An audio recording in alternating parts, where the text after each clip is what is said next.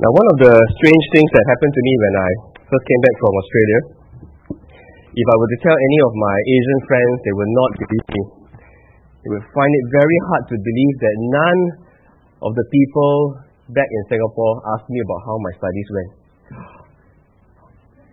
There's no, hey, so how did you do for New Testament? How did you do for Greek? Nobody asked me about my studies. They weren't concerned about my grades at all. Can you believe it?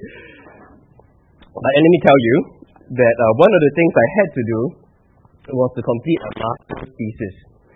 And that was one of the hardest things I ever had to do. And so back in Australia, I would constantly be going to church and asking for prayer requests. So through the prayers of His people and through Psalm 25, I got through. So I just latched onto the opening words of Psalm 25. To you, O Lord, I lift up my soul. Oh my God, in you I trust. Let me not be put to shame. Please, God, help me through this. Don't let me fail. Don't let me mess up the thesis. See, I just found such a connection with those words of trust in the Lord. It had become my own prayer. And every morning before I started on the thesis, I would pray, open up this part of God's Word and just spend time praying to God these words. And so it is my privilege to be sharing this part of God's Word with you. But when I began looking at this psalm more closely, I realized that I had only been scratching the surface because there is so much more here. There is a very important message for us. So before we begin looking at it, let's pray and ask God for His help. Father, please, by your Spirit, open our eyes and our hearts to your truth here. Help us to hear your voice, and please feed us with your word. We pray this in Jesus' name. Amen. Now, some introductory comments about the psalm first. Michael Wilcock in his commentary says, one of the best tools for grasping the significance of a Bible passage is the study of its structure. Now, when we look at this psalm carefully, we notice that it alternates between speaking to God and speaking about God. Okay? Such that there's a repetition in the first half of the psalm with the second. And there is a middle section, middle verse that acts as a mirror. Okay? Now, I don't want to get into any more detail than that, but the significance of that is verse 11 is like the key verse of this psalm. Okay? From the structure of how there's repeated themes and there's like a mirror at verse 11, it's David's way of signifying that verse 11 is a central verse. Now, another introductory comment is that this is an acrostic psalm, which means that each line in the psalm begins with consecutive letters of the Hebrew alphabet. So if it was English, first line would be A, second line would be B, all the way until Z. So this is an acrostic. The Hebrew alphabet has 22 letters, and so there's 22 lines in this psalm. Now the use of the acrostic is meant to signify completeness, the A to Z of something. Now, David in this psalm is teaching us about prayer. So, in what sense is this the A to Z of prayer? Well, let me suggest that the A to Z he is talking about is in regards to our past, our present, and the future. So that in the matter of prayer, David is teaching us we can confidently offer prayers to God with regards to our past, the present, and the future. And these three things will form the outline. So, the first point, trust God in the present. Trust God in the present. Look at verse 1 and 2 with me. To you, O Lord, I lift up my soul. In you I trust, O my God. Do not let me be put to shame, nor let my enemies triumph over me. Now, at this present moment, David is facing the threat of enemies. Enemies who laugh at him, who mock him for his trust in God. enemies who are gloating over David because the God that he trusts in is not answering his prayers. Now, I wonder if there are any of us here who, like David, have such enemies. Whether it's colleagues at work, or family members, or friends who somehow taunt you or mock you for your belief in God. Well, David has such enemies, and what he does is instructive. He prays, "To you, O Lord, I lift up my soul." The attack of his enemies do not drive him away from God. They drive him towards God. Now, many years ago, someone shared with me what Hudson Taylor said, which is, when pressures or attacks come, Hudson Taylor said, don't let it get between you and the Lord, such that it pushes you apart, but let them be instead on the outside, so that it pushes you closer to Him. And David can do that. He can commit his soul, he can commit his whole being, all of himself to God, because David holds onto the truth of verse 3. Verse 3. No one whose hope is in you will ever be put to shame, but they will be put to shame who are treacherous without excuse. So, none who have their hope in God will finally be ashamed. There will be vindication for the believer. At the end of the day, when the dust settles, it will be the ones who have not trusted in God who will be ashamed, and will be ashamed forever. So, in the present, trust God. In prayer, lift up your whole being to Him. Trust God in the present. Now, second theme is trusting God for the future. Trust God for the future, verse 4 to 5. Show me your ways, O Lord. Teach me your paths. Guide me in your truth and teach me. For you are God, my Savior, and my hope is in you all day long. So, what aspect of future we're talking about is David praying, as I go forward, show me your way so that I can walk in your path. Now, this is the prayer that David prayed regarding the future.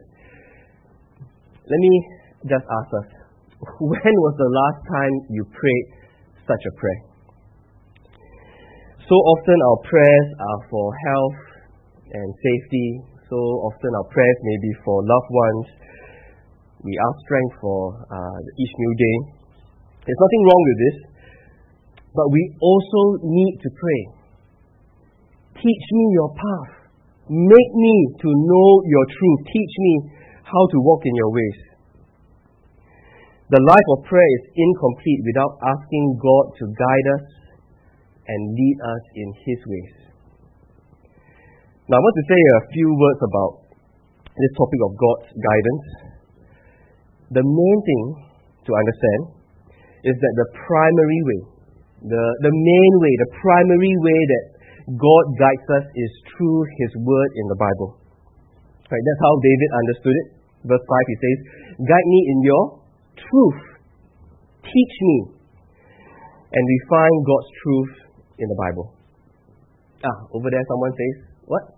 What about dreams and visions? Okay, good question. Now, my view is that God can and He does use dreams and visions. He did in the past, and I believe to some extent He's using it at present. But the point is, God has given us His Word, His full and complete Word to guide us. And so our confidence, where we go to first, where we go to primarily, what we rely on, must be what God says in His Word. So don't be like the woman who has the bitter grudge against her sister, and she's Christian, she's waiting, praying, God, give me a sign that you want me to forgive her. No, she doesn't need to wait for a sign, because God says clearly in His Word again and again and again, forgive. Okay, let me put it another way. Now, let's say you like to listen to the performance of Team B. You know, Team B, it plays at various weddings and all that. So let's say you like to listen to Team B play, right? And so that's one of the main reasons why you come to BDPC. You look at the schedule, okay, Team A, Team B, okay, then you come on this Sunday to listen to Team B play. But one day you hear, okay, Team B is having a special concert. And so you wake up, and you get here, you're one of the first people here. Even before 9:20, you're here already, waiting for Team B to play. But then, it's not Team B. It's just Carissa and Jeanette, And he goes, what's happening? Right, advertise Team B playing, having a special concert. But where Team B was playing was at the Esplanade. You see? Now, just because so often in the past, when you came here at BDPC, you could hear Team B playing, doesn't mean every single time Team B plays, it will be at BDPC. The place where God advertises, where He is primarily guiding us, is His Word. And so while He may still work through dreams and visions, I believe He's doing that in Muslim countries and places where there's no access to the Bible, but where God says He is primarily leading and teaching us His truth, guiding us, is His Word. And so we must pray, lead me in your truth and guide me, and go to the Bible. Now, if this is a topic that you want further input on, I know of no better book than the one that says, that's called Guidance and the Voice of God by Tony Payne and Philip Jensen. Guidance and the Voice of God. Okay, now let me move on from this. And I will be failing in my responsibilities if I did not point this out. This part of the Bible is teaching us to pray this prayer. It is therefore teaching us that God loves to hear such prayers. It means, get this, there is every possibility that we can, in fact, walk in His ways. Because why would God be teaching us to pray this prayer? Why would He be loving to hear this prayer if He had no intention of answering such prayers? Look at the word carefully. Show me your ways, O Lord. Why would God teach us to pray that if He did not intend to do so? In fact, look at verse 5 again and see why David is confident that God does in fact answer such prayers. It says, guide me in your truth and teach me, for you are God, my Savior, and my hope is in you all day long. This is the God who has saved us. This is the God who saves us so that we may know and walk in His ways. And so, of course, God is willing, able to ultimately to answer such prayers. But what I want to stress is that this is not a magic formula. Right? You don't just say it and then hope that things magically happen. Right? There's really no point. We already make the decision already in our hearts. We've already decided what we want to do, and we're already heading in that direction that we are decided to go. And on the way, we just mumble this prayer, hoping that things will work out. No. We must lift up our whole soul. Our whole being must be committed to Him. So before we even make the decision, we commit it all to Him. God, lead me, guide me. I lift up my whole being to you. Now, it doesn't mean also that every prayer will be answered perfectly. That nothing will go wrong. We will be perfectly obedient. Nothing will tempt us. Because we do live in a fallen world, and we still have within us the presence of indwelling sin. But because God is a God of our salvation, this is a prayer that will ultimately be answered. And so, friends, keep praying, keep trusting. And when we do falter, when we do fall, ask for forgiveness and press on. Now the theme of forgiveness brings us to the third point.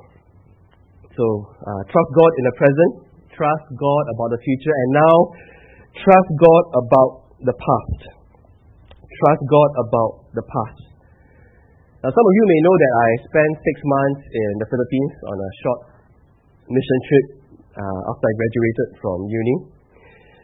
Now, did you know, back in my time, I'm not sure now who is, but back in my time when I was there, the Catholic Archbishop of Manila is called Cardinal Sin. Yes, a most unfortunate name, but yes, that's his name, Archbishop of Manila, Cardinal Sin. And the story is told of how a woman came to Cardinal Sin, saying that she had a message from God. But the Archbishop kept refusing to see her, but she was persistent. She kept coming again and again. And so the Archbishop finally said, okay, we have a very careful way of determining whether people who make such claims are speaking the truth or not. So he said, I confessed in private last week, a sin that I had committed, and I want you to go home and ask God about it. If He tells you what that sin is, come back, tell me, and it's correct. I know that the message you have is definitely from God. And so the woman goes away, and sometime later, she comes back, and she says to Cardinal Sin, yes, God has told me. And so Cardinal Sin is a bit, nervous. So Cardinal Sin said, did God tell you? Yes. Okay, what did God say? And the woman said, God says He forgot. It is obvious the woman was familiar with verse 6 and 7. Remember, O Lord, your great mercy and love, for they are from of old.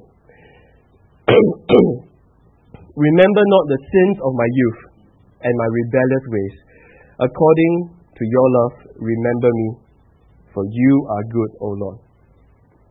Now, isn't it interesting that David calls on God to remember His mercy and steadfast love? I mean, does he think God will forget that He doesn't remember His character and the promises He's made? Does he actually think that God needs reminding? I think some of us would say that if we were completely honest, we would admit that there are times when we face trial or failure, when the going gets tough, when the darkness descends, we can sometimes think that the Lord has forgotten to be merciful and loving, that His promises are true for everyone else except me. And friends, there is only one way to strive against such unbelief, that God has forgotten to be merciful, forgotten His steadfast love to me. And that is to remind ourselves again and again of how, where God has declared His steadfast love. Romans 5 verse 8, Paul says, God shows His love for us. God shows His love for us in that while we were still sinners, Christ died for us. Sinclair Ferguson says, so often we lack the personal assurance of God's love because we fail to focus on that spot where He has revealed it.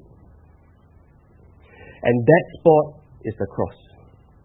That spot is the cross of Christ that stands in history as indisputable proof of God's steadfast love. It's something that has already happened. And that is God saying, this is my demonstration of my steadfast love for you.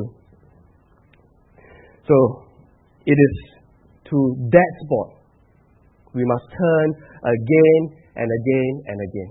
Anytime we are tempted to think, to doubt His love for us, to that spot we must go. there is no way whatsoever that God could ever forget His mercy and steadfast love. But what He does forget, you see what the woman understood, what this verse is saying, what He does forget is our sins. He forgets our sins. I call it divine amnesia. He forgets our sins. Because of what Jesus did in dying on the cross for us, bearing God's wrath on our behalf. God forgets our sins and treats it as if it never happened. And so in terms of what we've done in the past, we can trust God in prayer about it. So there you have it, the A to Z of prayer. But before we end, let me try to tie the threads together. You remember that we noticed at the beginning, because of the structure of the psalm, the central verse is found in verse 11. What is verse 11 about? For the sake of your name, O Lord. For the sake of your name, O Lord. Forgive my iniquity, though it is great. Verse 11 is about pardon for guilt. It's about forgiveness of sins. And the reason why, David structured this verse this way, why verse 11 is the central verse, because before I can talk about trusting God in the present, before I can confidently rely on God to lead me into the future, there is a past that must be dealt with. There is the issue of sins that I have committed. There is the record of my transgressions that must first be addressed. And the point is, because of His steadfast love, He remembers our sins no more. There is pardon, there is forgiveness. What is the top school in Singapore? Okay, is it secondary school? Okay, let's say, don't get worked up. Let's say it's RI, RI, Raffles Institution. Imagine the sign above RI. Idiots welcome. Idiots welcome. Top school in Singapore, idiots are welcome. What's more astonishing is that the sign that is above God's righteous kingdom, sinners welcome. Sinners are welcome because this is a God who forgives our sins and remembers them no more. And so because God has dealt with our past, we can trust Him in the present. We can trust Him to lead us into the future. Look at what verse 8 says. It is incredible, right, what it says. And I'm sure when most of us read it, we missed it, okay? Verse 8 says, good and upright is the Lord. Therefore, He instructs sinners in His ways. He instructs sinners. Good and upright. Full of goodness and righteous is God. And therefore, He instructs those who are saintly.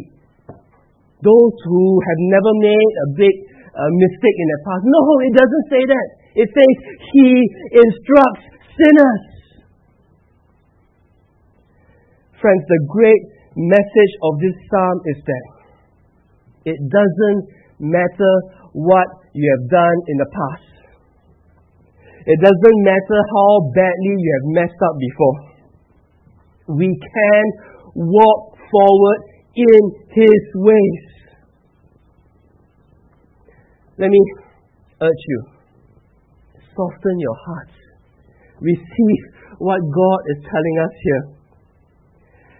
Because so many of us believe, because of the wrong thing that I've done in the past, whether it was a bad decision about a relationship, or bad decisions made about work, or things that happened to us, or whatever, because of things I've done in the past, I am now condemned to a second-class Christian life, a substandard Christian life. So many of us are thinking that even if God can forget, I cannot. And we pass through our days with a lingering sense of regret. We live with an undercurrent of failure.